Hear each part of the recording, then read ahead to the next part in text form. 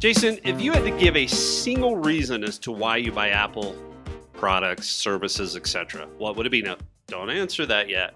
Just think about it for a minute. And yeah. And all of you out there think about that too, because this is the Gadgets for Families Tech Show, where two geeky/grumpy grandpas get together to talk tech. And today, we're going to give you our answer to the question about why Apple. Right? Why do we buy Apple? Why do we stick with Apple? Mm-hmm. I'm Papa Greg. That's what the cool kids call me, or Grumpy Greg, which most others probably say, since it's on my shirt today. Grumpy old man, but here I am rocking it shirt. So I'm the Grumpy Grandpa Greg.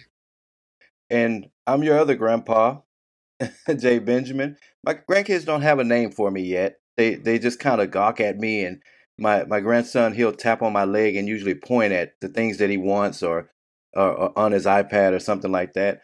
But my wife does have a name for me, and she calls me Grumpy Grandpa to them. So I'm pretty sure that's going to be my name eventually when they start calling me Grandpa. Hey, embrace it. Go with it. I'll have to get you a copy of this shirt. Just go with it. Go with who you are, right? Right. It's who I was meant to be. That's right. Grandkids bring out the absolute core of who you're supposed to be. There we go. Right. Now, here's the thing about today's topic. When you think about mobile technology, specifically mobile phones, you really choose between Apple iOS and Android. And Android's got a whole bunch of manufacturers. And there used to be some other choices. Windows Mobile, Palm, BlackBerry, of course, which kind of started it all. So, but those, they're gone for the most part today. I mean, they exist like there's a spin-off of BlackBerry, but it has nothing to do with mobile phones. Right. It's in a whole bunch of other stuff. So when you think about this decision between Apple and Android, that decision drives your phone, maybe your tablet that you choose to get, other accessories, and potentially entertainment, all that kind of stuff, and potentially which computing platform, meaning Mac OS or Windows, that you eventually choose. So the more these mobile phones become the center of our lives, the more we want everything to play nice with that mobile phone. And while you can play nice between Apple and Windows, it's just not the same. So that's the kind of stuff that we want to dive in today. And there really are pros and cons for either Android or iOS. And we'll talk about those. We're going to talk about why we stick with Apple. And as we go through this, you're going to find some tips and tricks embedded in the discussion. And I can almost guarantee there will be some Apple features or services that you aren't taking advantage of today that could help you get more out of life. So, Jason, how does that sound for a main topic for today? It sounds good. I think when we go way back to our first, second, or third episode, those launch episodes, we talked about how people just say, I'm okay. It's just a phone. It makes phone calls. I'm okay with it. But it's capable of so much more and helping you be able to, coordinate with people and manage your family and manage your time. You know what I mean? Time management and things like that. Yeah, there's so many features that you could be using now that you don't realize that you should be using. And that was the whole point of the show from the start. So sounds like a good conversation. I'm looking forward to it. So that'll be our main topic today. And then in the second video, or the post-show video, and in the podcast feed, the post-show there, we're going to talk about journaling in day one. I've been hinting at this. I've been kind of saying, hey, we need to talk about this. So we're going to dive into that today because I have paid for the subscription. I'm like 10, 11 weeks in on using this thing, and I think it's fantastic. So we're going to talk about that in the post-show. Now, before we dive in, don't forget to hit that subscribe button. It's just down below the video. All the YouTubers point down however they're pointing, right? Whatever. Remember, we're grandpas. We're not the cool kids. And but that'll really help get the word out about the show. Hit the like button. Drop us comments. We look at every single comment that comes in. We respond. You can put suggestions for topics down in there as well. You can do that in this video, any of our videos, or on the website. And there's links in the description to do all of those kinds of things. Yeah. Last week, we had a little different episode. I got really good feedback in person from folks that listened to it. They enjoyed the topic. It was on digital nomadism. It was less techie and a little more philosophical. And then I dropped the audio into my Leaders Lift podcast feed. That one's on hiatus. So I just kind of cut out the tech parts and put the audio in that feed and got really good feedback from folks there too. So we do listen to your feedback. Please continue to share it. We'll shape the show and the topics around what you want to see, what you like. So, just use YouTube if you need to. Just go down and drop a comment for us. Right. And like I said, you jump in that comment section, we'll respond, and we love to hear it. We want you guys to join that conversation. So thanks for everyone that gave feedback, and we look forward to hearing more. So we're going to dive right in. We've been doing this show a little bit different now. We kind of put some of the follow-up and stuff towards the end. So let's just dive right in with why we buy Apple. And Jason and I have a few things, integrations, the ecosystem, and a feature called continuity that we have in common for why we buy and stick with Apple. So we're going to hold that one. We're going to talk about some of the smaller topics first. So Jason, why don't you give us your first one? Yeah, so I saw this, and like you said, we'll get into continuity and integration and stuff later. But I would say the number one reason why I buy is because of iPad OS and iOS, right? These operating systems have came a long way from not being able to copy and paste. Remember? Remember those days? Remember not being able to take pictures or no app store? Pictures. No app store. Yeah, no app store. No copy and paste. No copy and paste. It was only pictures for a while, right until the 3GS, I believe. It was only pictures, no videos, right? And they came a long way from basically just a phone operating system, right? You had a fancy camera, you had a fancy calendar, fancy looking calendar. Remember, it looked like, what was this, the skeuomorphism? It looked like an actual calendar and planner that you had on your desk, and the contact looked like a little contact folder and stuff like that. So now with the App Store and just the ton of features that they added, it is really a complete operating system, right? It is a mobile operating system on your phone, on your iPad, but it is every bit as powerful as a desktop in certain aspects. You know what I mean? And it just came a long way from those early beginnings. Remember when, before it was even iOS, it was called iPhone firmware or something like that. Yeah, something. And remember, everyone who owned an iPod Touch used to have to pay for the updates.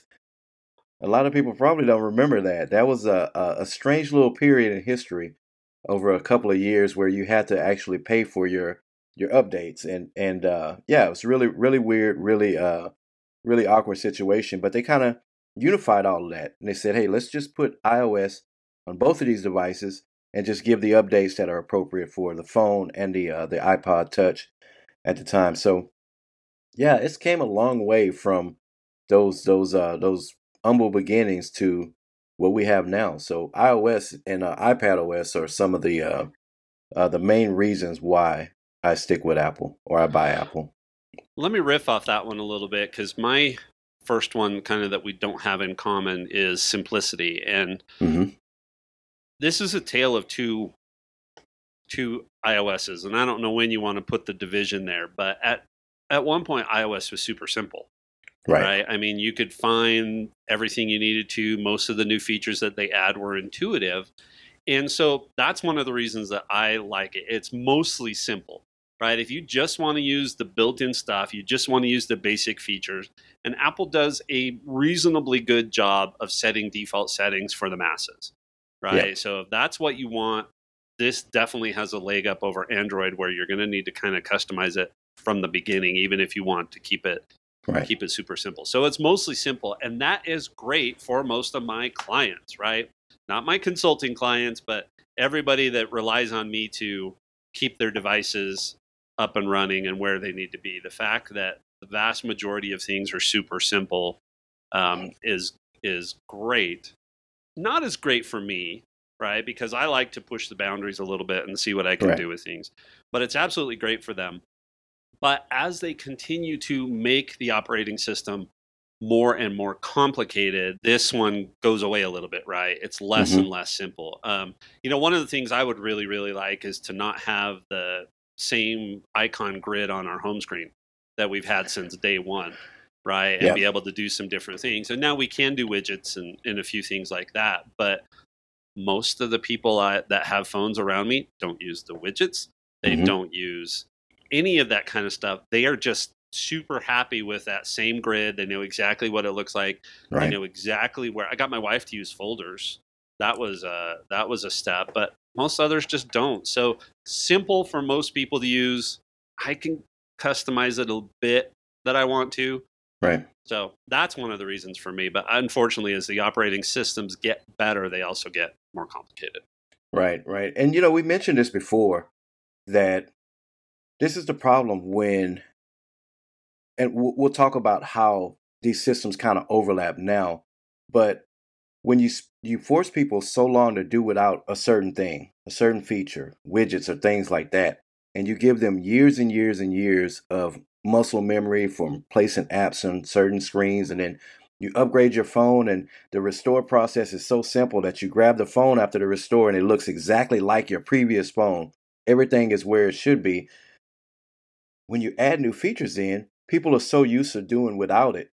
You know what I mean? They never get around to using those features. So it's kind of a downside too from not giving us widgets years ago, right? Yeah. People gotten so used to just using that app grid, and then they folders have been around for a while. I'm surprised she's just getting around to using folders, but I can see a lot of people not taking advantage of it because we didn't have that from the beginning. And discoverability is a problem, right? Right. I mean, Right.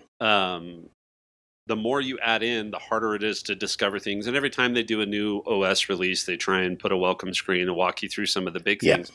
But if you watch any of Brandon Butch's videos, right, I mean, he can sit for hours on a new full release Right. talking about every little minor thing that's changed. And iOS 17.4 is supposed to come out. The Golden Master, I think they're saying, will drop today, which means Okay. next week we'll probably have the full release. And it's got a whole bunch of stuff around the European regulations that Apple has to deal with. Yeah. But it's also got brand new security features. It's supposed to be one of the largest point releases that Apple's ever done. And if you don't follow stuff like you and I do, if you aren't subscribed to our show or to the Mac Rumors or 9 to 5 Mac or whatever the case, or Brandon Butch or stuff like that, you're just not going to know, hey, what's new in this? Yeah, I'm going to do it because Apple says I need to because there's security updates, but I'm not going to pay attention to what features are there. So that is a challenge. And hopefully folks follow the show, right? So that we can help them out. What's your next one? So my next one is safety and security, right? Now, there's always going to be exploits and workarounds, and Apple's really good about every few weeks giving those security patches and stuff. Remember, they kind of split it away from forcing people to wait for a major update, right? So 2 weeks after an update, you can get a security patch that'll kind of patch some vulnerabilities or things like that. So there's always going to be something like that going. It's always going to be a cat and mouse game constantly, which is a good thing, And I'm not going to get into the reason why that's a good thing, but for companies to always have people trying to hack and trying to exploit their OSs, it's a good thing for the future. But with that being said, I don't live in constant, fear that my information is always at risk, right? Now, you and I, we're kind of paranoid when it comes to personal info, right? So we're a little bit more protective than most people. But, I think about folks like my wife and my kids and things. They're not walking around under a constant threat that someone's trying to access their information. You know what I mean? Yeah. Now, I run some systems in my home that I am always constantly worried about, right? My NAS and the operating system on there. Couple of Windows computers which rarely get turned on, but I'm constantly worried about if there's some kind of new threat or whatever to try to pull that information. So just not having to worry about that with iOS and iPadOS, and to a certain extent Mac OS too, that man, it just gives me a peace of mind. Now again, they're not foolproof, they're not 100% safe, but yeah, you're just not being under constant threat all the time. You still have to protect yourself, but just not as much. Don't click on the text link that I got this morning at 6:45 from some random iCloud message place that said my package had arrived at the warehouse and I needed to click on a link to confirm the address. Right. That's not how the government works, right? So, yeah, I mean, you can still get that kind of stuff. And so for me, macOS is probably my least secure it's still Yes. secure, right? But it's less secure than the iPad and the iPhone for sure. Or at hmm least there are more things that could target it. And I do worry a little bit more about that. One of the reasons why I wish I could just work 100% off of an iPad, because I'd feel more comfortable. Yeah. But my bigger thing is my grandma has a Mac. She has an iPhone. hmm And I worry a lot less about her getting her bank account information taken or Right. something like that. I mean, last time I had to do maintenance on her computer, she had a whole bunch of garbage in her history, and her web browser was running low, not because it had malware or adware or anything like that, but just because of all of the places that she had been. And, Yeah. she spends a lot of time online and stuff like that. And so you clean that stuff out, it's not harmful, and it goes away, and you're good to go. Yeah. It's just not that way. She hadn't forever compromised her computer with stuff that constantly reinstalls and recreates itself like it does in Windows systems. Yeah. Yeah. You're less likely to accidentally go to a website and get some malware if you're using a Mac. Yeah. Because there's so many things, there's so many layers that program has to go through to actually install on your machine. So, especially the way we can set these up for customers. So, yeah, definitely. Right. And security, remember, by default, too, like we talked about those default settings, like right out of the box, I believe it only allows apps from the App Store, right? You have to from the App Store, or if you go to download something, it's going to make sure that it is signed by Apple. I can't remember what they call it. There's a name for what they just call an authorized notarized app. Yeah. Notarized. Yeah.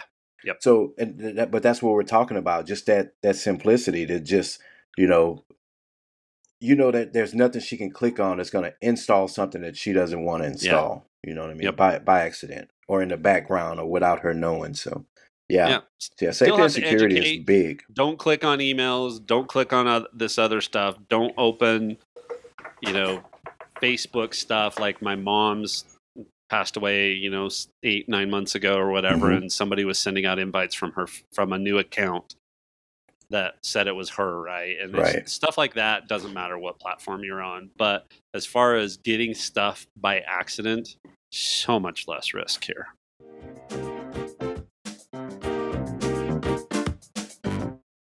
All right, Jason, you've got one more on your list, and then we're going to dive into the big one. So what's the last one on your list? Right. So I mentioned on several different occasions my love of these devices, right? The way they're constructed. All right. And it's the main reason why I go caseless on my phone.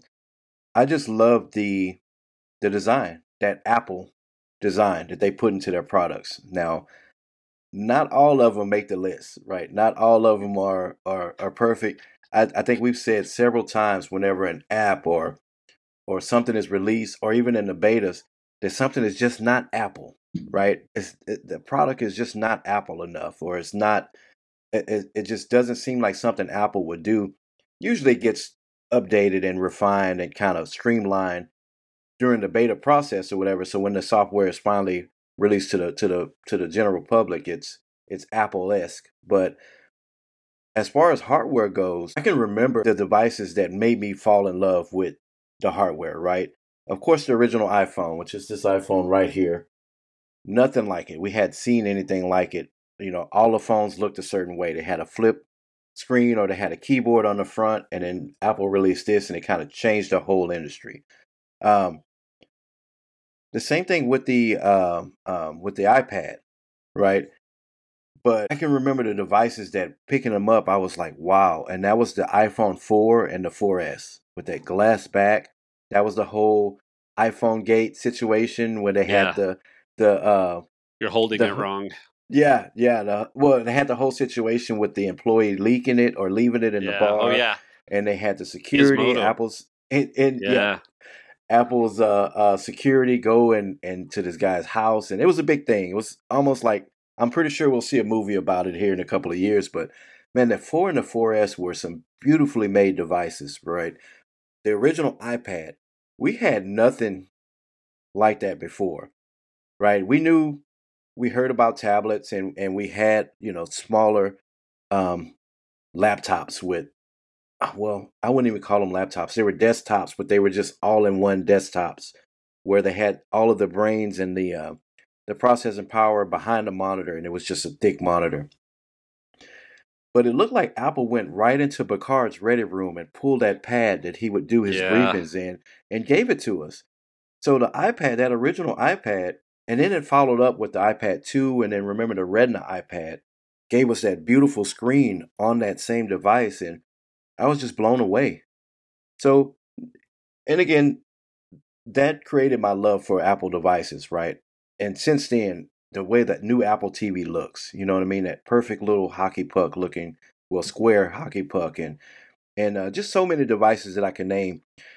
But there are some misses for me, right? Those AirPod Maxes that you're wearing, that was a miss for me. The HomePod, the big one, that was a miss for me. So I don't love everything that Apple does, but at least the products that I do love and I use, I love the design. You know, I love the effort that they put into manufacturing these devices. Yeah. The materials they use. I don't like the iPhone 15 the way it looks, but I love the thought of using the titanium and things like that in these devices. And you know, not necessarily from a renewable standpoint.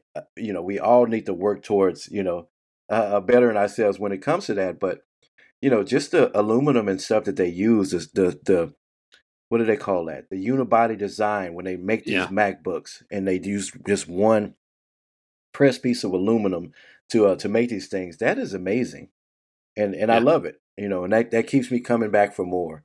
Right, I've owned every form factor of the iPad. Maybe not every generation. You know, when they do an update and they keep the same form factor, but whenever they change it, I have to have that newest one, the latest one. So, looking forward to next month. Well, yeah. I mean, more to come on that. There's more rumors coming out. I'm sure that'll be on the list for next week. But Yep. so Jason, just so you know, I do go to church with no case on my iPhone. Okay. Less And risk of dropping. no rear screen protector on. I haven't put a new one on yet. Okay. So when I Because of go, MagSafe, right? yeah. Well, I just haven't put it on. Okay. But it's that glass back with the matte texture. Mm-hmm. That's pretty darn nice. Yeah. So, yeah. And I know the design of the HomePods isn't the best. I mean, even the HomePod Minis, fine. The big HomePods, the thing about the big HomePods and these AirPods Max is while the design could be improved Mm-hmm. for what they do, they actually do a really good job. I've got a stereo pair of the big HomePods on our giant 4K TV in the main room, Right. and they're just nothing compares to watching TV Yeah. on that screen with those stereo speakers put in place. So, Yeah. So what about you? Well- You have one more for us? no, I don't. We're going to jump right into. Let's jump into the number one. It's my number one reason for doing this, and Jason has some bits and pieces of this together. But number one for me is I'm going to label it this way, and I'll kind of just talk about what this means, and then Mhm. Jason, you can jump into yours, and then we'll jump into the one feature we want to talk about here. But the Apple ecosystem is the main reason Mhm. that I stay in this. And when I talk about the Apple ecosystem, I'm talking about all of their hardware and all of their software Right. combined, right? It's all of those things. And all of it works together in some way, shape, or form, and to varying degrees of success, right? I think, we talked about, a few months ago, we talked about some of the issues I was having with my HomePod minis and them getting Mhm. locked up and stuff like that. That's gone away. So they've fixed all that stuff in the back end after they did those OS releases in September. So that's gotten better. But if I think about what I've got MacBooks and phones and tablets and HomePods and Apple TVs, and all of it just works in some way, shape, or form with the other pieces. I've been doing a lot on my Switch lately. I'm in second round of the playoffs in year 2 in NBA 2K24, I'm just saying. But it's weird that when I switch over to that device, it is a physical and a mental shift, right? Because anything else that I'm on, if I'm watching a movie on my iPad or whatever else, there's this mental shift that happens. Like I'm listening to music, but I'm playing on my Switch and I'm like, oh, the Switch isn't connected to my AirPods, right? So it's Right. not going to switch there. Or I get a text message and I can't answer it on my Switch, right? There is this thing. And so this ecosystem about everything working together. And one really good example of this is AirPods, which you and I both love, whether it's the Max or the AirPods or the AirPods Pro. You pair those once to a single device that you have. Right. and it's paired to everything, including your MacBook and the Apple TV. Yes. Right? So it's one single thing. On the flip side, if you remove it from one, it removes it from all of them. So that's just this good example of this ecosystem. And nothing else does that. Nothing else does that like the AirPods. I mean, it is seamless between multiple devices, your phone and your iPad and everything. And you don't have to go to Bluetooth and say connect to this. Now, unless there's some connection issues or something like that, which happens from time to time. But for the most part, like they always say, it just works. And they don't switch automatically, right? I mean, if I'm listening to music on my Mac and I get a phone call on my phone and I want to answer it on the same headphones, it just switches automatically, right? And part of that's because odds are if you own an Android phone, you probably got headphones from a different manufacturer. Right. Now they're compatible, no problem, probably sound good and probably cheaper than Apple, which we'll talk about. But they're not the same manufacturer. So it's just this concept of everything kind of all working together. Mm-hmm. Now, the last thing I want to mention about the ecosystem, and then I'll let you dive in on your piece, is I got thinking about this yesterday. I don't have to worry if I lose a device that everything's gone. Right. Or if, let's say my MacBook crashed. Yes, I'd have a hard time doing this podcast, but I could still do meetings with my clients. I could still handle my workload. I just wouldn't be doing it on my MacBook, right? And you just can't say that about other platforms unless you're really storing every single thing in the cloud. And that's how Apple gets around this, right? Is everything is cloud sync and all that kind of stuff. Yeah. But if I have a Windows machine from whatever, I don't even know who makes them anymore. But if I have a Windows machine from HP, a manufacturer, they're still making them. Yeah. I have a Windows machine from Dell, and then I've got my phone from Samsung. They're not gonna back up and support each other like that. Yeah. So that's the other thing I got thinking about the other day. Is I thought, it's really not that big of a deal if I drop my iPad in the tub. I've never done that before, have I, Jason? Yeah. Well, it took a bath a couple of times, 4 or 5 times. But if I do that, I don't have to worry about everything's gone and I'm without computing. Right. So that's the Apple ecosystem. It's all of this stuff that works together. It's the services in the background. Yes, you pay for those. It's the syncing stuff. It's the hardware. It's the software. It's the operating systems playing nice together and all of the other things that they do. That's this ecosystem that I think is the number one reason I stick with Apple. Yeah. And so we talked about integration in the ecosystem, just all working together. We mentioned several times, me always ranting about battery life, but how they make the hardware and the software just work so seamlessly together that it improves battery life without waiting on battery manufacturers to improve them. But, just always feeling like the devices are connected somehow, right? Even if it's just simple information. You get a text message, my phone is across the room, but it's coming to my watch. You know what I mean? I forget to turn on focus mode or something on my iPad or you know what I mean, or on the MacBook, and I can just do it from the iPad. I forget the name of the little menu in the top. The control center. The control center. You do it right from control center on a device that's in front of you. It's being able to work and get the things done with whatever device you have that's nearest to you. You know what I mean? That's one of the coolest thing. And we talk about being connected, and HomeKit, keeps me connected to my home. I tell you, when I'm away, I feel naked whenever I can't get in contact with the house, whenever I don't know what's going on. And not just the security cameras, but we have the temperature systems, sensors and stuff in here, the motion sensors and things in the house, and yes, like my NAS and the doorbell. Being able to be at a market and using my phone to ring up a customer or something, and someone rings the doorbell, and I'm able to communicate with that person, see him, and talk to him from my watch. And man, I just can't think of any other ecosystem that will allow you to do so much. I know there's some integration with Amazon's ecosystem and Google Home and Google Nest and things like that that'll allow you to do certain things, but not on the level of integration that Apple has. Right. Keeping you connected to your home. keeping you connected to your laptop that's at work, keeping you connected to your iPad and your son's iPad while he's away at school, something like that. It just gives you a sense of connectedness that I love. And And that's one of the big things, HomeKit is a good example of Apple not having to make the hardware, Right. but giving other companies the opportunity to hook into their ecosystem. Yeah. It's not quite plug and play because Apple doesn't play like that, right? Yeah. But once you've designed something made for iPhone, right, or you've designed something that's HomeKit enabled, right, compatible with HomeKit, then the user that buys that security camera or that doorbell, if it's HomeKit enabled, doesn't really have to know a ton about the security camera or the doorbell. No. They just need to know how to run HomeKit and how to do stuff on their existing devices. And they go, oh, now I can see my doorbell. So my mom and grandma and uncle had a Ring doorbell.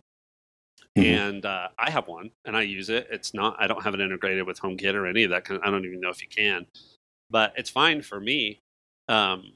But like my wife got signed out of the account at one point and she just never bothered to sign back in. Yeah. And so I was, closing out my mom's accounts and stuff like that. And then so I saw that one was coming up for renewal and I called my grandma and said, hey, do you want me to renew this? And she's like, oh, we took that thing down a long time ago. Right? She got tired of dealing with it?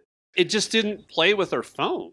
Nice, right? I mean, if it was a fully integrated, or if we had gotten it fully integrated, maybe it would have been different. But yeah, they take it down. But Apple's HomeKit and Apple's ecosystem, there are things that can plug into that ecosystem. Now, manufacturers and then consumers are going to pay the price, right, to be able to do that integration, right? Yeah. I mean, you buy an MFI labeled, charging cable or connector or adapter or whatever the case may be, it's going to be more expensive than the generic knockoff on Amazon because they're paying the licensing fee to Apple to be able to use their technology. But like you said, for the most part, it used to be more true than it is now. Once you get in, it just works. Right. And yeah, you don't have to know anything about it, right? You open a HomeKit device, whether it be a doorbell or a light bulb, it has a QR code on it. All you have to do is know how to open your camera and scan that QR code, answer a few questions, and it's on after that. So really simple, really, really easy. So another thing too, we briefly touched on it, and I know I mentioned it earlier, but being able to pick up where you left off, if you lose a device, right? If you decide to upgrade a device, that restore process, not even just the restore, but that onboarding process, right? The initial setup, it's so easy and streamlined now that, man, you basically just take your new phone, set it next to your old phone, and it says, hey, do you want to switch everything over to this new one? All they have to do is be in range of each other. Yep. I mean, that is magical, when it comes to technology. My grandma used to go like 6 years in between upgrading phones. Right. And I'd basically have to go get the phone and say, here, this is what you're using now. Mm-hmm. Because she's like, I don't want to use anything different. I don't want anything different. And now she is like 3 years in between phones. But she realizes that when I give her a new phone, it's just going to be the exact same phone she had before. Everything's going to work the same. All that kind of stuff. Yeah, I mean, now it's going to work faster. It's going to work. If I get her to a 15 or a 16 or something with instead of the mute switch, right, and it's got the action button or something like that, I might have to work through that kind of stuff. But as far as her being, as soon as I hand it to her and say it's good to go, there's no learning curve. There's no nothing that she has to do. Yeah. And that's one of those things. It just occurred to me. Neither one of us had it on the list, but man, that restoring. Yeah. And the onboarding, I say onboarding, that's such an enterprise thing to say. That initial setup, right, is so streamlined. It's you take it out of the box, answer a few questions. If you can read it, walk through those steps, you're up and running in minutes. And that's just not the case with a lot of other. And for those of us that have a whole bunch of folks that depend on us to help them do that, it's no longer a, hey, I'm going to start it now. Call me in the morning, and we'll finish it up. It's you're good to go now, right? Or you will be in an hour. So, and So that kind of leads into the big thing that we've been wanting to talk about for a few episodes, and this is concept of continuity. Mm-hmm. So I'm going to put a link in there. There's a whole thing from Apple. This is direct on Apple's website. But continuity is basically, if I think of it, it's this concept of how all of the devices work together. And things can go from one device to another. Okay, so what I want to do, I'm going to run down through this list that we have, or that we have here in the show notes, and kind of talk about these features that maybe you're using, maybe you're not, and that are all part of continuity. So think about this as my Mac talks to my phone, which talks to my iPad, which talks to my TV, which talks to my HomePods, right? All of this stuff together. So first, you mentioned this, original iPhone did not have copy and paste. Nope. It took forever to get copy and paste. But now what we have is I can have my iPad, phone, and my MacBook up, and I can be looking at a web article on my Mac, copy the text from the web article, use Sidecar, or not Sidecar, use Universal Control. I mixed those two up. Use Universal Control, move my mouse over to the iPad, to my Notes app, click and paste. So I copied on my Mac, then I use the mouse on my Mac to navigate over onto my iPad and paste the text in something on my iPad. So that's copy and paste plus universal control.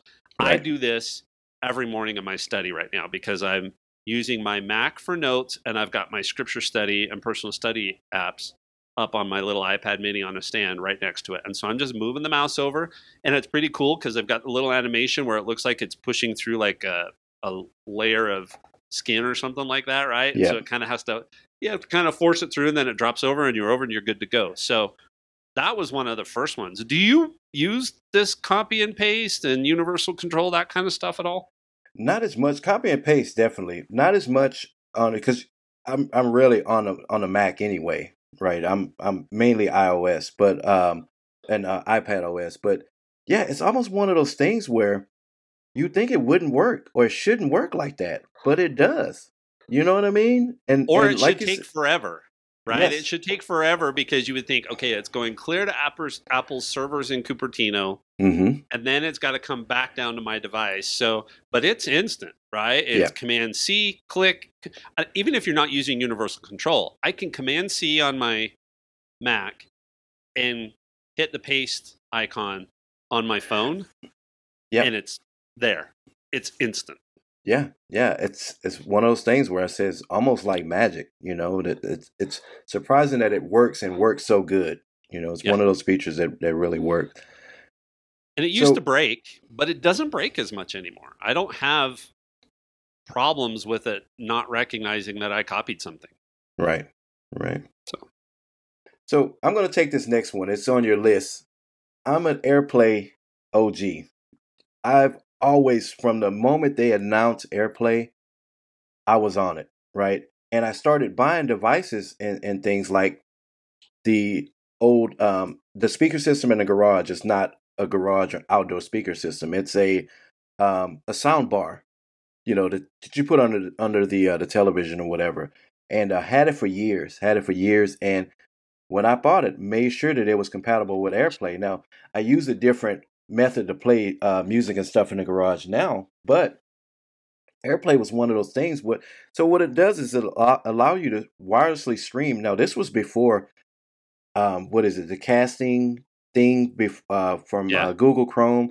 It was before, Chromecast. It was before being able to do videos and stuff like we do now, or screen sharing and things from the phone. But then it was just audio. It would allow you to just play audio from your phone, you know, from your iPod, music list or whatever, on any speaker system connected to your home network, right? Yep. It was the coolest thing ever. And it's improved over the years to the point now we have AirPlay 2, which allows you to do video and more advanced audio and stream to multiple channels and things like that, multiple speakers from one device. And man, it's awesome. It's one of those features, like you said, that we don't think enough people use it or even are aware that you're able to do it. But let me say this: if you purchase a TV, I want to say within the last couple of years, right? Not a used old television, but if you purchase a 21, 22, 23 model television, more than likely it has AirPlay built into it, right? Yep. You don't realize that you can do it, but you can actually go to your phone now, choose AirPlay, and your television should show up, and you'll be able to, stream music and even video in some cases directly to that television. So really cool feature. Screen sharing too is another thing, which is kind of built into like the whole AirPlay system, but screen mirroring, right? You can screen mirror your iPhone screen or your iPad screen to your television and watch those YouTube videos or TikTok videos or whatever it is that you're watching. And that's a really big one, and it's all part of this continuity ecosystem that they have. Yesterday in church, we had a teacher, and there were 4 presenters, and we had to bring a portable TV into the room, and one was connected using a Lightning to iPhone adapter, and another one was connected using HDMI.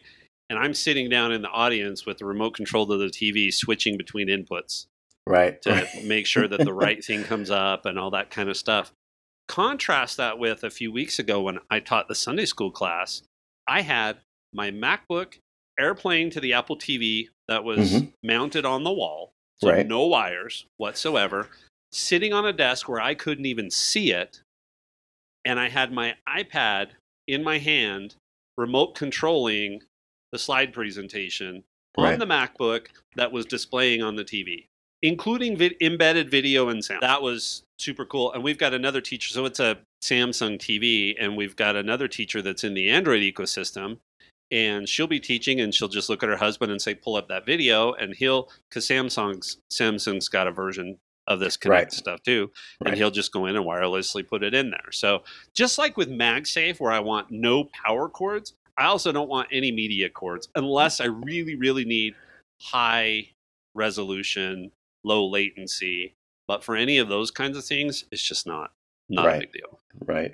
So, and you're right, everyone has their own version, and manufacturers are including all of those versions because, like I mentioned about the televisions, this is without having an Apple TV, but you can screen mirror to, let's say, the LG TV that I have. But you can also do Google's Chromecast or casting or whatever, and the same thing with Samsung devices and stuff too. So really cool feature. Take advantage of that if you hadn't.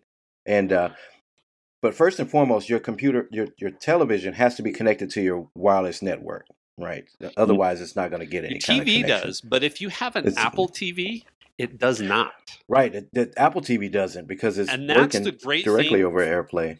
In church for us, because I don't want that TV itself connected to the internet. Right. And I don't want the Apple TV connected to the internet at church, because if you've got hoodlum kids running around, because most kids are hoodlums at some point, I don't want them going in and pulling up content on there. So these things are not connected to the internet other than when I go in and do updates and stuff like that. So definitely an advantage there. Yeah. Now, another one that's sort of related to this that I'm taking advantage of right now, and I'm hearing more and more people take advantage of this, is continuity camera. So the ability to use your iPhone as a camera, as a webcam on your Mac. So right now I've got mine connected just because I was having some problems with it this morning. So I connected it just to speed up the troubleshooting process.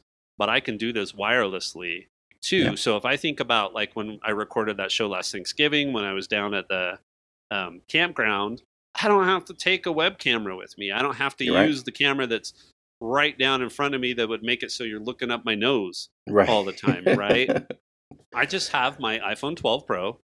I really would like to use the 15, but I keep it for communication stuff. But it works just fine.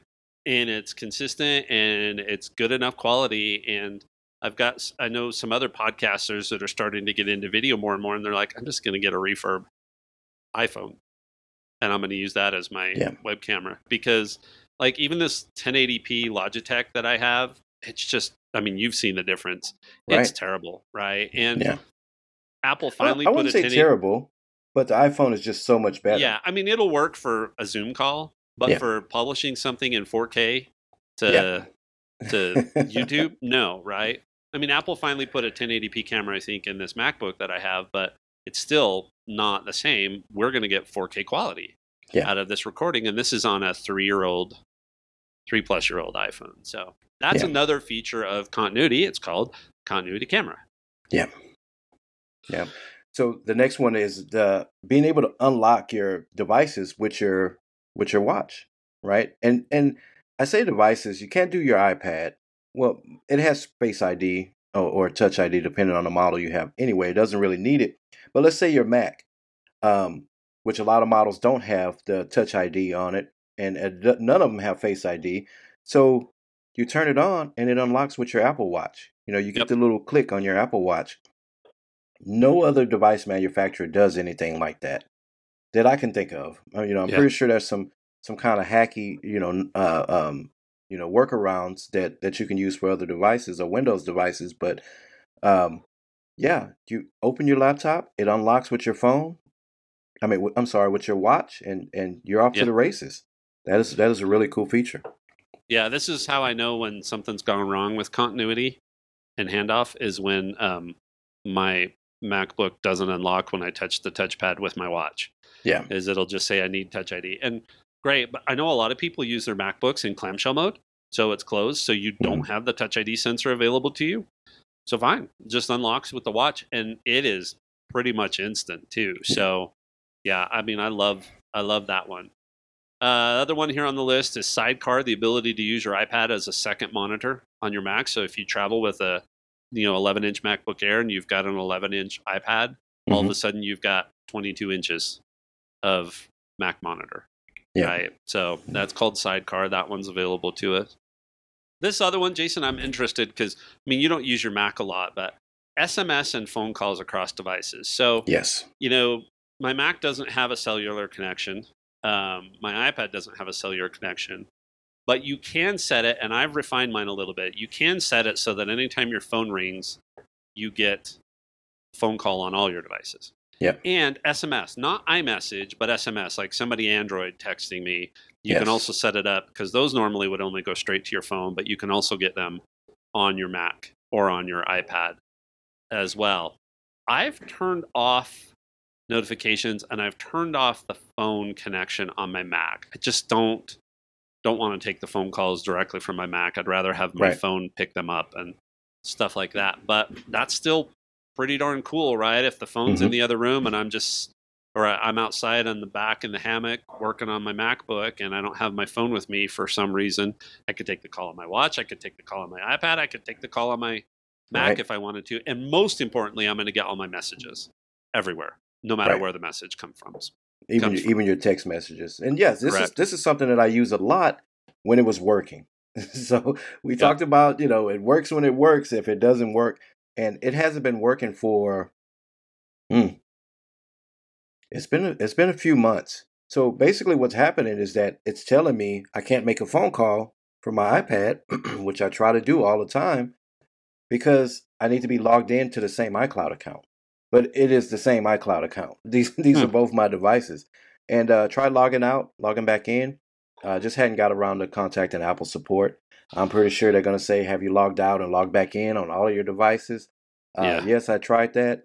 Now I need you to fix it. So I just hadn't got around to having that argument. Sounds like somebody's going to be starting from scratch on the new iPad in March instead of restoring.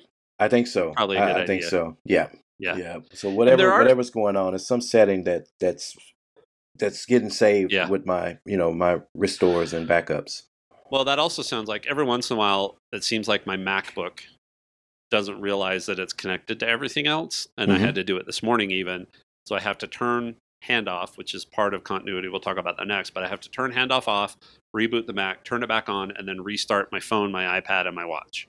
And then all of a sudden everything plays nice together. Like focus modes don't run across, and so that's one way I can tell, or again, that my watch doesn't unlock the Mac. And so what that's called on the Mac is handoff, and that's this communication thing. So one of the good examples of handoff I like is I could be listening to something on my AirPods on a walk and walk in the door and want to pick up exactly where I left off, whether it's in an album, a playlist, or a podcast. And I can walk up to my HomePod, tap my iPhone onto the HomePod, and it'll transfer the audio that I'm playing right to the HomePod and just keep going now on my stereo HomePods that are sitting in my bedroom.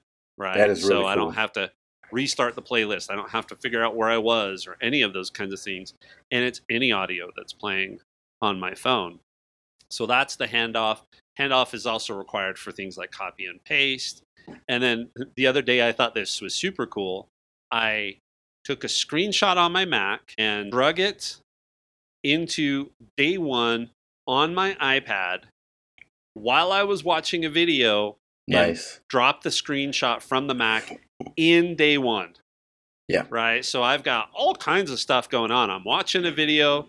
I take a screenshot. I move it from one device to the other and drop it into a non-Apple native app.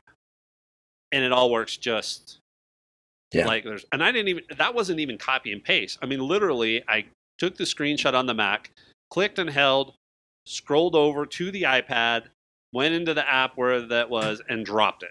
This was not copy and paste. It was literally drag and drop. I mean, that is handoff at its finest.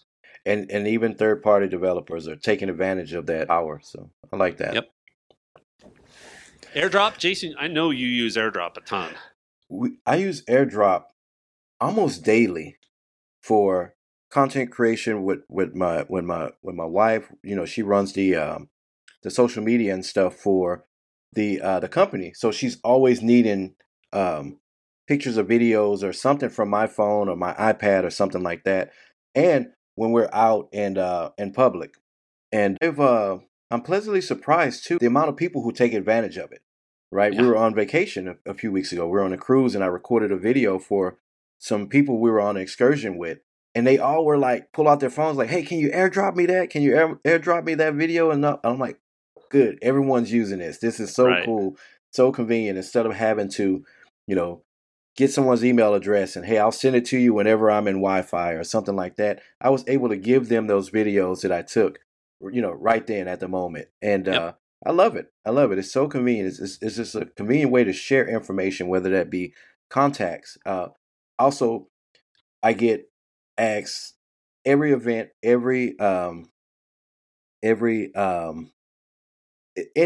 that we're at, I get asked about our tent. We have a really nice looking tent. It's my board cube that I always talk about. And now we have a mini version of it. So it never fails. Someone comes up and they say, "Hey, where did you get this tent?" And I say, "The guy's name is Shane." Shout out to Shane at Master Tent, by the way. The guy's name is Shane.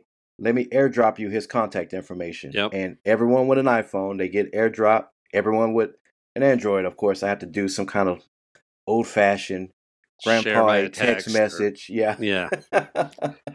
So with the AirDrop gets used a lot. Yeah. Well, all right. So one more on here. I mean, there's a whole bunch of these, and what I would hope is that you went, "Oh, I didn't realize I could do that on at least one of these." And this last one is Instant Hotspot, and this one can be a little flaky sometimes. But this is the idea that if my phone data plan has hotspot capabilities, that I don't have to do anything to connect my Mac or my iPad to it. I just go into Wi-Fi and choose my iPhone and hit the button, and I'm good to go. No password, none of that kind of stuff. It's just an instant connection there. And I use this quite a bit when we're out camping, right? Because I don't want my Mac or my iPad always connected to my phone, because I don't want it to constantly be drawing down the battery or the data allotment and all that kind of stuff, because it's not unlimited data, even though they say it is. It's really you get so much and then they take you back to snail speeds. Yeah. But this is just really cool, right? There's no worrying about passwords. There's no, the network password changed. None of that kind of stuff. It's just boom. Now, you can still connect other non-Apple devices to your hotspot, but you're going to have a password. Yes. You have to do the normal Wi-Fi connection thing. But with your Apple devices, it's just instant connection. Have a nice day. Right. And also sharing those passwords too. When someone wants to connect to a network that you're connected to, they have an iPhone or whatever, you can hit share password. You don't necessarily have to know or remember the password to give to them. Just share it with them. Yeah, I think I get that once a week or once a month at church. Right. Somebody's forgotten, because there's a public version of the network, and then there's the one we use for all of the internal logistical stuff. Yes. Yeah. So, all right, let's shift gears. Let's wrap this up then, Jason, with what makes it hard to buy Apple. And you and I put the same thing first. So go ahead. I'll let you have the honor of this one. So it's almost always the cost, right? And you know me, and some of our listeners, they know me. I'm frugal, not cheap. I'm frugal. And sometimes it's hard to justify the cost of the device, right? If we can't get multiple purposes out of it, if I can't hand it down to, or pass it along to someone else when the next version comes out or the next one. Remember, I always use that gold aluminum Apple Watch that I got. No one wanted it. No one wants my Ultra. You're right; it's too big for everyone. So it's hard to justify those huge price tags for some of these devices if I'm going to be the only one using it, or I can't use it for something else after I'm done with it, like the iPad that we use as our HomeKit iPad, right? That was an easy purchase because once it's done, it can be used for something else. So it's almost always the cost. And the next thing with that cost, sometimes it's just not enough value, right? There's not enough. Of course, I want the latest and greatest, but on that release cycle, they just didn't give me the features, or it just wasn't enough in the update to really make me want to pull the trigger. So, those two things, just the cost is usually especially when deal. It comes to phones and iPads, right? And especially the phones, right? Because they are so slow to gain groundbreaking new features now, right? Yeah. We've kind of hit peak smartphone, and that's the other thing. I mean, I put here first is if you put aside the costs of flagship mobile phones, right? Because Android's flagship, regardless of the manufacturer, OnePlus, Samsung, doesn't really matter, right? They're going to run on par cost-wise with an iPhone. Their flagships are. But like you said, I want the big phone. Nobody else in my family wants the big phone. Right. I wanted the bigger watch. Nobody in my family, as much as my wife has trouble keeping she's got a Series 6 or 7, whichever one it is, right? As much as she has problems keeping that thing charged and remembering to charge it enough so that it doesn't die by the time she gets home from school, she'll never go with the Ultra. Right? She's just not going to do it. And so that I call the power user piece, right? Is that if you are a power user, you get an iPad Pro. I want the iPad Pro. We both have the Ultra. We both want the big giant phones, right? And it just hits that point where family goes, yeah, I don't want that, but I still need a new phone. And so everything's costing more to buy things for the family. And then you don't, as power users, we can't hand down, right? We can't hand down our devices. And sometimes the trading values are okay. They're never great. Sometimes the trading values are okay, but you're just not going to do that. So that's one aspect of it. And then the other thing I have besides that is if you're a power user, it gets really hard. You outgrow Apple's default stuff very, very quickly. And then you either have to get real geeky and know how to program shortcuts or use AppleScript on the Mac or stuff like that. Or you have to find niche apps, which means now you're paying even more, right? To have all these apps. That's fine in some cases, but in other cases it's not. So those to me are kind of those, they're related, right? The cost and then being a power user gets more expensive, both because you're buying the highest end hardware that maybe nobody else wants, and you're also probably having to invest in other services. Yeah, that base model is really for us. It's really for us. Yeah. I'm going to struggle with this because, I think about having to pay $3,000 or $4,000 for an iPad Pro, and I want to, but then I look at paying half as much for the iPad Air, the 12.9, and I think, is that a better value for me, right? Because nobody will want the 12.9 Pro. Well, Dustin, maybe. But he most likely would want the latest gen stuff. So I'm buying it, and either going to have to wear it out, or I'm just going to have to know I'm going to lose half of the value on trade-in. Yeah. Or do I go with the Air that is more likely to be handed down to somebody else that may want it? So those conversations are in our heads, right? Are not as easy as they used to be. And then you got to think about this. Both of us are doing this. I mean, I'm the one buying this stuff for the grandkids. I got 3 grandkids that are coming up now, and it just can be super, super pricey. If I think about all the Apple devices I have in my home right now, it's a lot. It is. So you mentioned something though that brought me up to my next point is wearing these devices out. You know, sometimes, and this may not be a good thing for Apple, but some of the devices are made to last, right? We want the latest and greatest. We always want to be on that next device. We want those latest few features that they add when it's, enough to justify the cost. But for the most part, you buy a phone, you can use that phone for a good 5, 6, 7 years and get really good use out of it. The same with iPads. You don't necessarily need the latest iPad.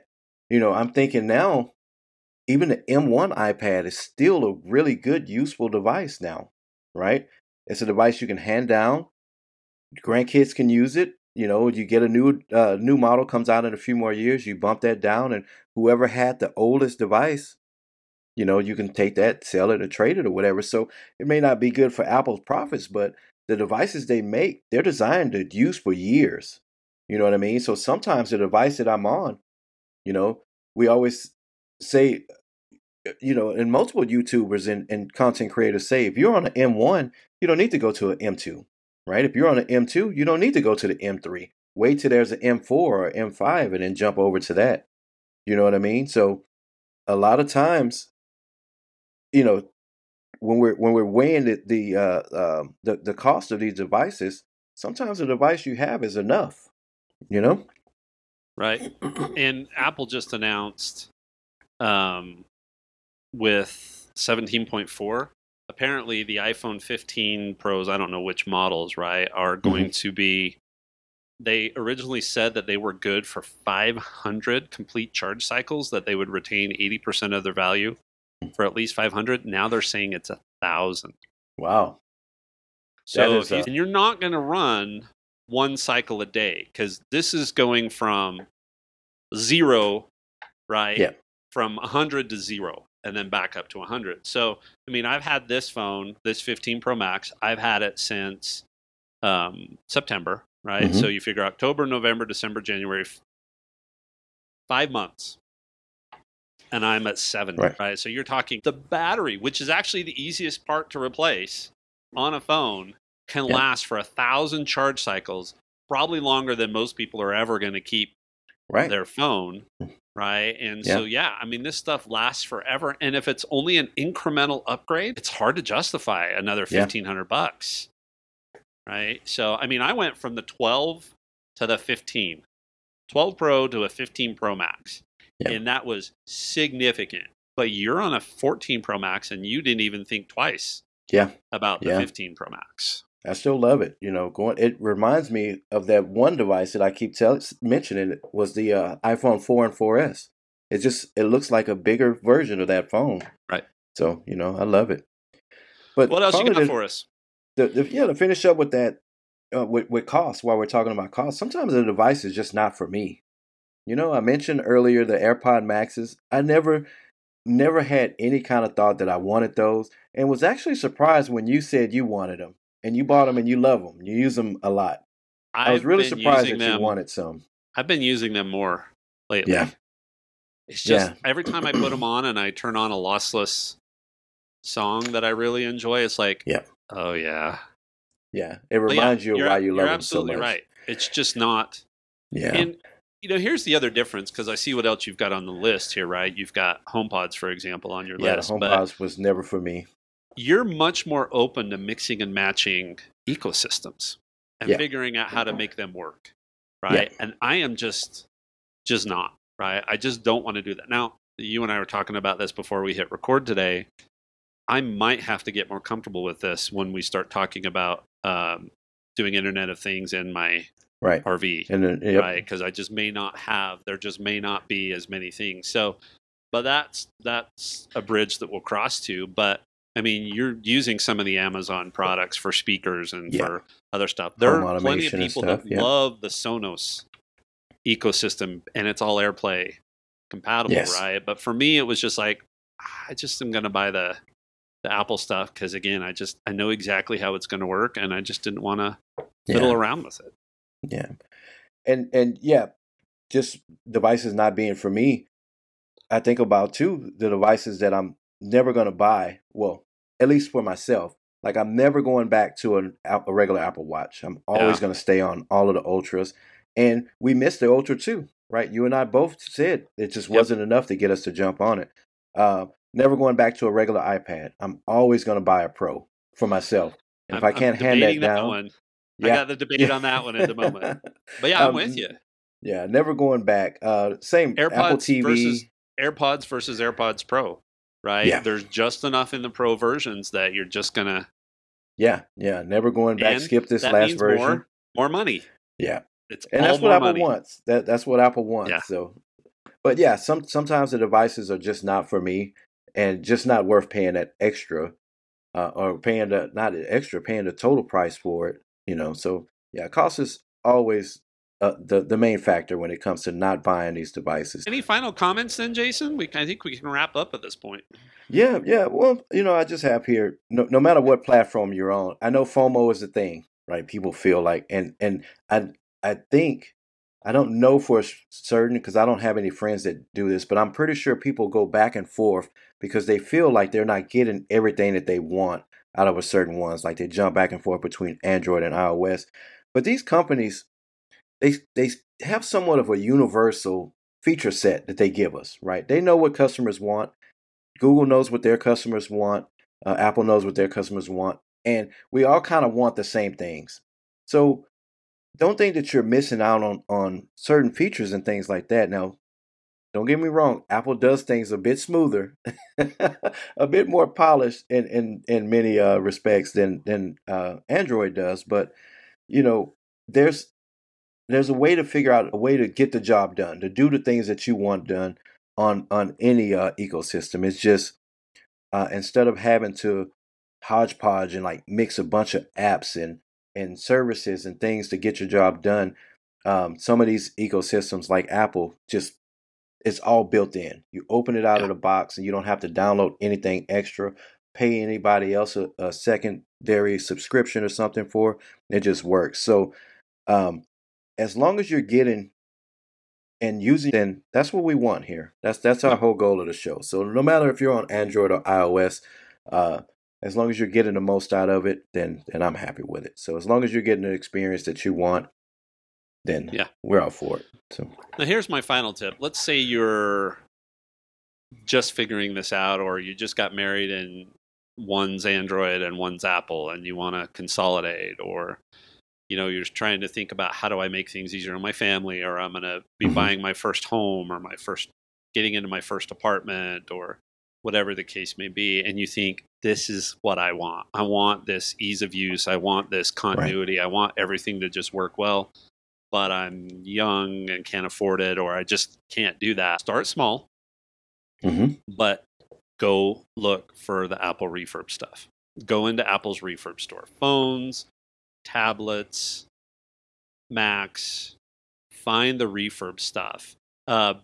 Best Buy Open Box, another great place to look for stuff because they have the Geek Squad go through and certify some of that kind of stuff, and you can buy different levels of things like that. So, that's what I would say is if you just want to get into this, then just start there. And probably start with the phone. That's where most people probably need to start, and you can definitely get the refurb phone with that kind of stuff. And that would be my advice to you because, again, cost. We are not discounting the impact of cost. And it was one thing when I worked for the nice big Silicon Valley tech company, I was less concerned. I wouldn't be having the debate about the iPad Air versus the iPad Pro if I was still at that job, right? Yeah. It just wouldn't be, there wouldn't have been a debate, but it is right now. And so we recognize the cost is there, but if this is where you want to get to, check out the refurb stuff. Yeah. And Apple will take trade-ins even on Android devices, and other places will too, Gazelle and some of those kind of places where you can do trade-ins and stuff like that. And if you have a specific thing you want to ask us about this, again, drop a comment in the video. We'll respond to it, or let us know. So, all right, well, that's all we have for today. Jason, you got a heads up for us for next week's show? Nope. Still thinking. There's a couple of things I want to cover, but usually you'll send me an article or something, or we'll have a conversation during the week, and I say, you know what, we need to share that with the world, which is how the Nomad thing came into the Tech Nomad became an episode. So Yep, still thinking about it. It'll be a surprise next week, but I guarantee you it'll be good, just like today. All right. Well, stick around if you want to hear a little bit more about the journaling stuff that I've been doing. If you don't like the sound of my voice, post show might not be for you because I'll probably do a lot of talking, although I know Jason's going to have questions for me. Yeah. So don't forget to do all the things. Hit the subscribe and like and comments down below, right? Actually, there's probably videos to the right, to the left to subscribe and to relate a video. Whatever. We're not professionals at this stuff. We do this for us first and foremost, but we want you to get the most out of it. But interact with us in those comments. That would be great. And with that, Jason, you got a closing for us?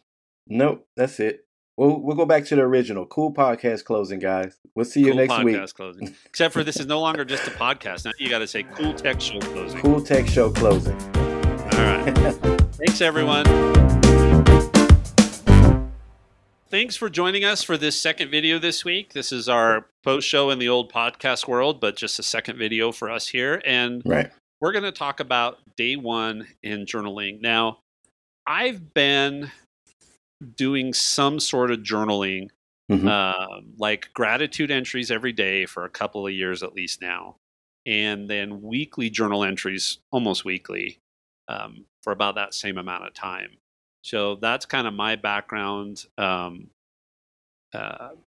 to document experiences. And I don't know whether my kids would ever want to read it or anything like that. But Jason, do you do any sort of journaling? No. So, and you got me interested in it. And, we talked about journaling in the past, even before, the journaling app with iOS and day one and stuff. But I never got around to and never done anything like that in my life. Now, I did realize the power of writing down goals and stuff a few years back. After talking to a few people and starting a business and things like that, I realized the power of putting your thoughts into writing and stuff like that. So I think that it could only be a good thing, if I do decide to go down the road and start journaling and stuff like that. But we talked about it before, and I just never got around to doing it. Never chose an app, never put anything down. I have been writing a lot lately.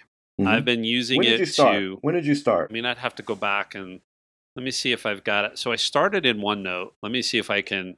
But it was as an adult, not like you didn't start this in college or something like that. I mean, I would have had. Or on your mission or anything. Well, we did do a little bit of journaling on missions. Okay. But I mean, like I've got a journal notebook from 2020 in OneNote. But it's been in the last decade, really, that I got into doing it consistently. I mean, I used to do some paper journals and stuff like that at one point, but never anything like this. So, but this concept of putting things down on paper, I'll talk about it in a little bit, but I've been doing not just short journal entries. Like I'll be struggling with something in my mind and I'll just sit down and I'll open journal entry and just start typing, and I do long form. And sometimes I'll hand it to my wife because I want her to understand what's going on in my head. Most people should never, ever, ever want to know what's going on in my head, but she's married to me, so she doesn't have a choice. So she has to know how to process those things. Yeah. So, I started with OneNote, and then I've used Apple's Notes, and then, Apple released their own journal app, and they've got the API, which is a big deal. So just to recap those two things, and this is where I would recommend anybody start. If you've got an Apple iPhone, just download the Journals app and start there. Right. Because you're going to go in and it's going to prompt you and say, hey, you went, we took the kids to Olive Garden on Saturday for lunch, and so it prompted me and say, hey, do you want to write about this? And so I did. And if you take any photos, it's going to pull them in. And like yesterday, we had some church leaders there and they handed out magnets. And instead of me keeping the magnet, my wife has it. I just took a picture of it, straightened it out and all that kind of stuff. And then I was able to put it in my notes from church because it's a photo that I took. And so it's automatically doing that. So Apple's journal app will prompt you to do that. But it's super, super, super simple. It would not be conducive for long form writing, partially because it's only on the iPhone. It's not anywhere else, right? And even with day one, which is what I'm using now, the prompts that it has don't show up on the Mac or the iPad. They only show up on the iPhone. So the API is not crossed there. So That's where I would recommend folks start. But I purchased an app called Day One. It's been around for a long time. It's actually a Utah company. They got bought, and the company that bought them really has left them alone and just kept funding Okay. them. And Which so, usually works best when it comes to yeah, technologies. Let yep, the people work. Give them the money, yeah. let them work. And I'm paying for the subscription. I think it was $35 for the year. I'm paying for it because I can have an unlimited number of journals. Mm-hmm. Right. So if I were to pull it up right now, I have a gratitude journal. I have a placeholder journal, which is kind of cool because if you just randomly throw something in, or I can send a text message and it will drop something in there, or an email, it'll drop something in there. So it's kind of a Right. placeholder, and then I move things out of there to where it belongs. But I've got a gratitude journal, my weekly journal, which is when I write on Sundays, a daily journal. I've got one for work thoughts, and then for some other personal stuff, just Mm-hmm. things to think about. Right. So it really has become kind of my note taking app. But I can have, because of the subscription, I can have an unlimited number of journals. As a premium user, I can create shared journals that non-premium users could share into.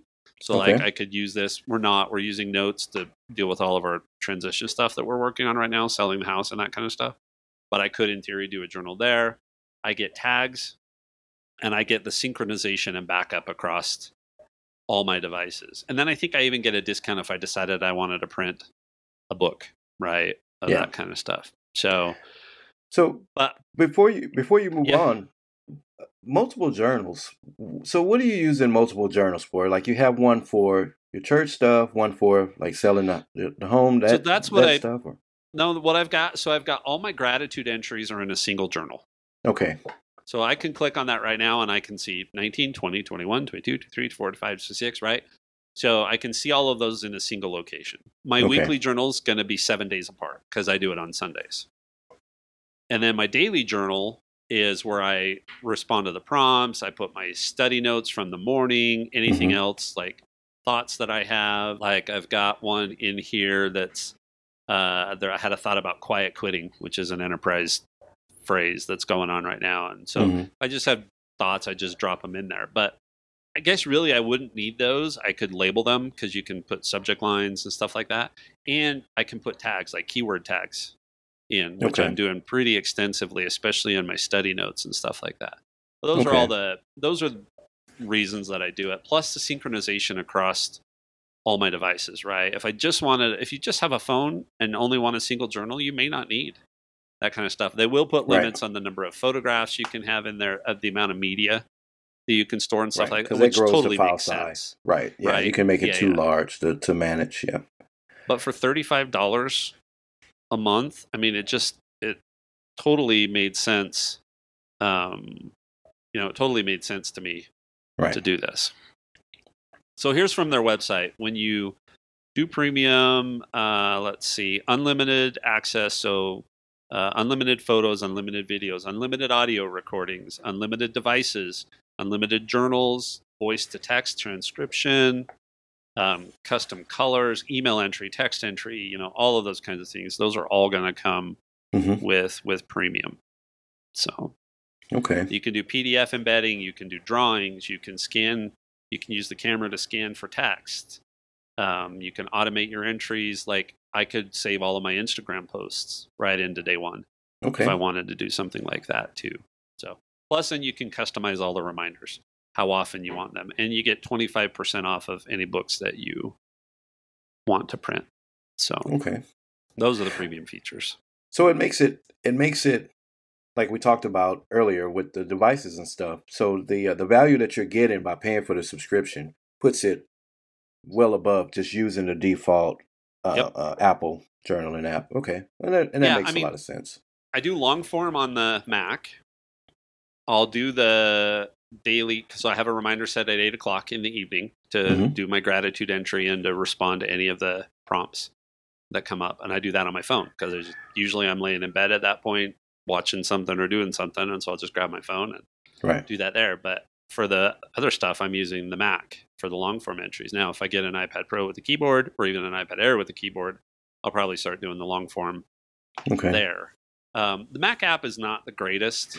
It seems like it's pretty generic and straightforward. So, but it's built to be a mobile app, which is usually first, right? We saw that shift years ago where people shift from desktop apps to the mobile app being the focus and the desktop app being more of a secondary.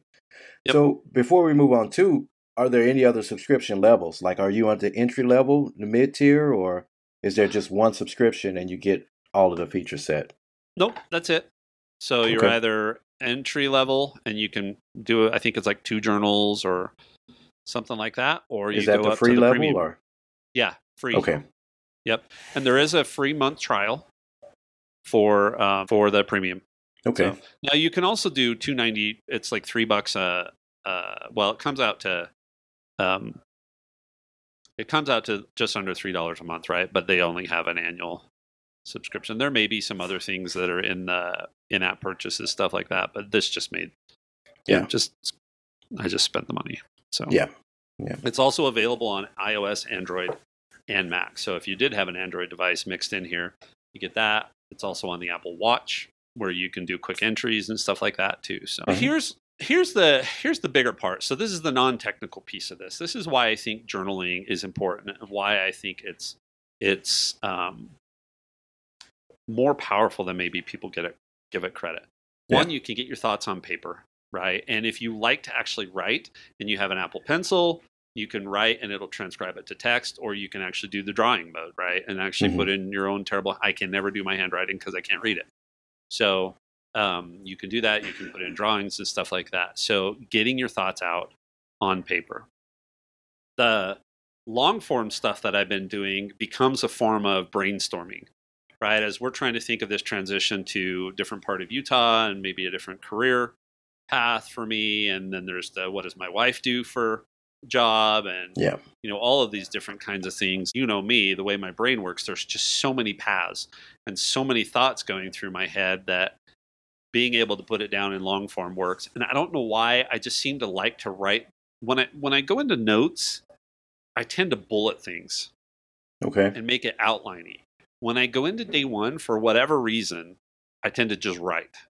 And so it's more narrative, it's more long form, and that is much more helpful to me, and actually becomes sort of therapeutic. If I'm super stressing about something, I can get it down on paper, and I come to the end and I write, this is why I shouldn't stress about this. There's something about having written that down and gone through that process, putting it into digital format, right, that helps me work through that. And I would never do this on paper because my handwriting's terrible and I don't like to do that. But if I can just sit down with a keyboard, then I'm willing to do that. So this has been therapeutic for me, brainstorming, getting my thoughts on paper, and then working through problems and potential solutions. And then I have it, right? I don't have to think, okay, yesterday, what in the world was I thinking? Well, I can go back and read. And because I'm doing more long form, I've got more of the context versus just, here's the bullet point. And I could look at a bullet point. Like I did this the other day. I looked at a bullet note that I had for something and I went, what in the heck was that all about? And couldn't figure it out because there was no context around. So, we mentioned earlier too, how, we've used a certain app or a certain device in a certain way for so long, for so many years, that it's hard to figure out a different way to use it, right? Or they add new features in. And even though the Notes app has become really powerful, from what it was. Remember, it was just basically a Post-it note on the phone. I see you're still having a problem with that transition, trying to go to using it for something more than just outlining notes or sticky notes, like as we used to call them on the monitor on your screen. I've got 2 years worth of journaling in there. Right. So I do have entries, but I never used. So yes, my weekly Sunday entries I did in there. My gratitude journal I would do in there. But I never did this brainstorming, writing as therapy sort of thing, working through problems, long form kind of stuff. I just, for whatever reason, I couldn't or didn't do it there. And I don't know why. So you found it easier to transition over to this one to do stuff like that. Yep. Okay. Yeah. Yeah, and it's just some sort of a shift that's happened. I don't know. I've heard people talk about the Vision Pro, how they've started to associate certain environments that they dial into, like Joshua Tree or Haleakala or whatever, right? Right, That right. they've started to do certain activities with those environments dialed in, and now it's got a trigger in their brain Yeah, that says, okay, I'm looking at Joshua Tree now. I need to be writing an article. right. And And I can maybe see that. yeah, maybe there's something that, or maybe if I had the month subscription, right, or the month free trial, and I wanted to see if I was really, really, really going to do this. And so I was putting all kinds of stuff in there. Anytime I wanted to write about something, I thought, let me see if I can put it in day one. Right. And so maybe that's what pushed me over the edge. Apple's app is free. It's never going to go anywhere, right? I don't have to worry about. It's only going to improve. They're going to add in features and stuff. Yeah. So I think maybe I did that, and it just got me over the hump, right? Got me across that line that said, okay, now I can do all of this kind of stuff. So yeah. So I like it. If you are, if you're thinking about getting into journaling, start with Apple's Journal app. If you want some of these other benefits that I'm talking about, I'd suggest you find another tool. Now, Day One's what I've chosen to go with. I'll go with it at least for this year because I'm paying for it. Maybe longer term, I'll go back and pull key experiences out and want to put them into a journal and have a book printed, and I can do that through this and all that kind of stuff. But if you really just want to be able to get your thoughts out into something, I really like the way Day One does it. I have other things I want to do with it. So right now, when I do my morning study, I'm marking things in the app on my iPad. I'm putting some things in. I'm putting they're not quite as deep notes in Apple OneNote, like about a certain verse of scripture or something like that, right? I'm just putting what I understand that verse to mean. But in Day One, I'm putting my thoughts. How does this apply in my life? What could I do with this, right? How could this make my life better, kind of stuff. Eventually, I want to pull notes out. Right. And not have to put it in 3 places. Now, the nice thing about putting it in 3 places is that it really reinforces the learning, right? I mean, that happens with anything. It doesn't have to be whatever you're learning. It'll really reinforce it. But I'd like to get out of that stuff, out of notes. I'd like to do the shared journals at some point, right? And kind of like shared photo albums. I think that would be kind of cool for, if we're going on we're going to try and do a 2-week anniversary trip this year. I wouldn't mind having a shared journal where both Karen and I are putting in our experiences and cool things that happened during the day and pulling the photos and everything all into a consolidated place. I can get the photos into notes, but it's not nearly as easy to do that. So those are some of the things that I'm hoping to try out and do with it as we go through the rest of the year. So if someone were to ask, what should I be journaling? Right.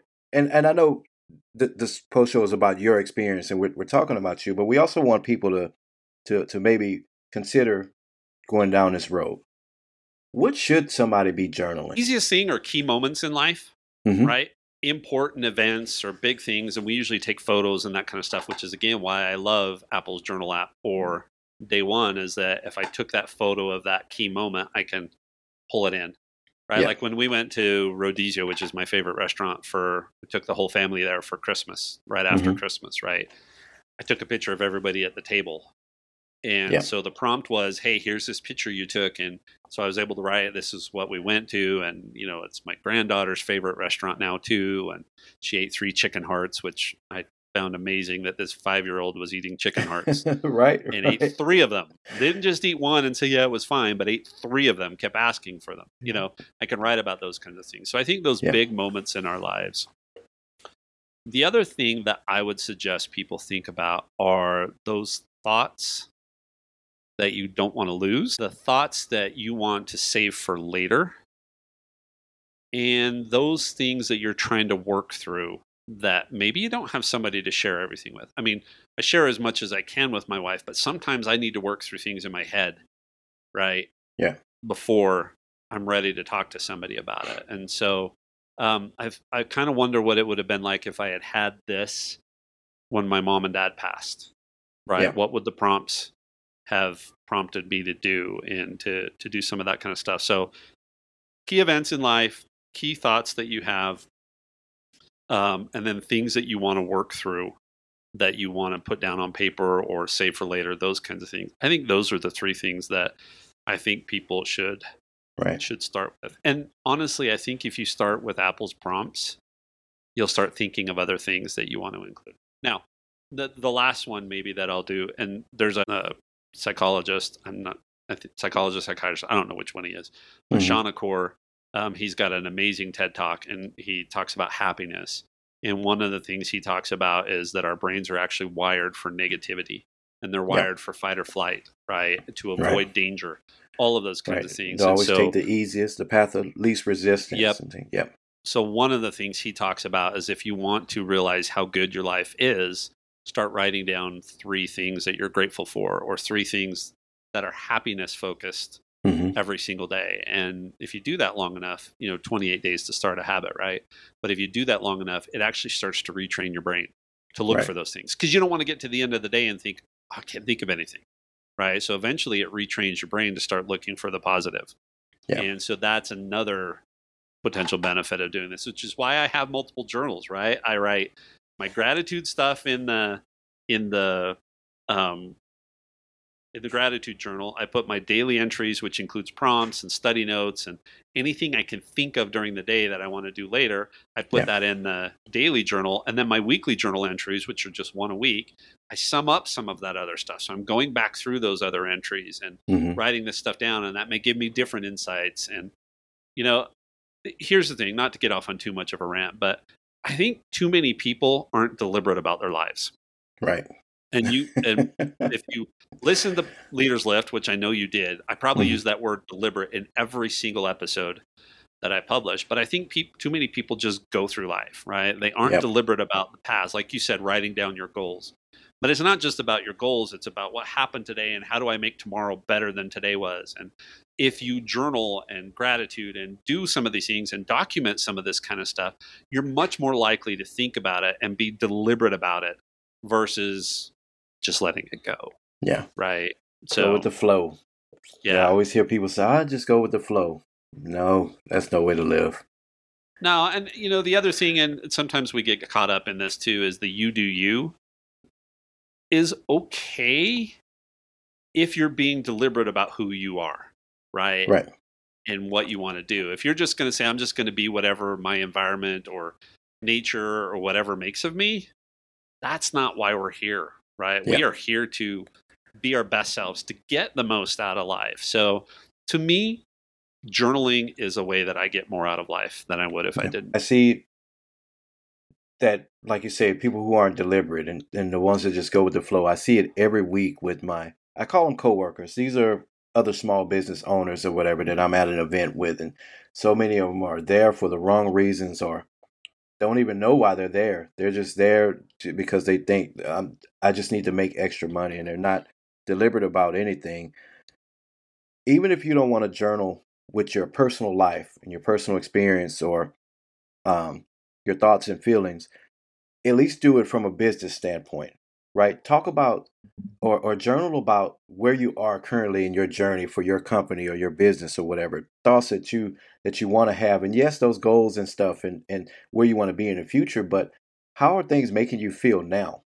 How do you feel about the current point that you're at in your journey, now? Start journaling things like that and then look at it in 5 or 6 years or next year or however long it takes and say, okay, this is how I was feeling at that point in my life. And it may help you get through that next point or that next, that next obstacle or things like that. So, yeah, I think journaling, not only from in your personal life, but from a business standpoint, would help out a lot of my coworkers, other small business owners and things like that. So, yeah. Thanks for sharing that. What else do you think you can?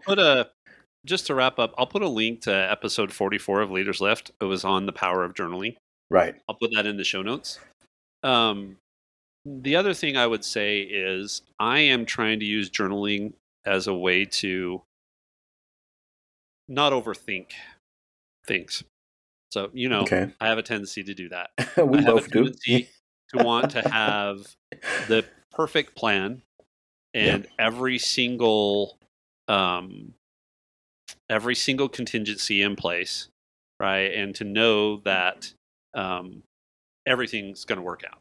And so I'm also trying to use journaling as a way to push some of that aside, because I need to do a little more go with the flow, and be a little less deliberate in my own life. And if you were to read through some of my journal stuff, you would do that. The other night, Karen said for one of my journal entries, says, "Boy, your brain was busy," and she would know. That can be taken to extremes too. So, yeah. Anyway, so that's what I'll leave. I'll put that link in there. Check that out, but don't go nuts with this either, right? You don't need to spend all day journaling. And like I said, I do long form entries when I have something in particular to do, but most of the time my day's entries are just the gratitude stuff, my study notes from the morning, and maybe one or two of the suggestions if we did something cool that day, right? And then my Sunday is the time for me. I probably take half hour, 45 minutes every Sunday to kind of work through that entry. Yeah. So anyway, that's where I think I'd leave that. So okay. Well, no, thanks for sharing that, and I can think of several people that I'm going to share this video with, and just being able to, it's especially attaching photos and stuff to it. It gives you context to not only seeing that memory, but how you felt in that moment and things that were going on and their thoughts at that moment. It gives more of a context to a lot of these pictures and stuff that we take, because everyone takes pictures with their phones. They're at dinner, snap a picture or whatever. But whenever you're ever going to look at that picture again, and if it's included in your journal or something like that, it'll give you a reason to think back and to remember where you were at that point, as far as your headspace and stuff. So thanks for sharing that. That's really cool. All right, everybody. Thanks again for joining us for the 2 tech grumpy grandpas. Hopefully journaling for me will help me be less grumpy. And until next week, thanks for watching. Hit that subscribe, follow, all that kind of stuff, and share this with others, and engage with us in the comments. We'd appreciate it. Yep. See you next week, guys.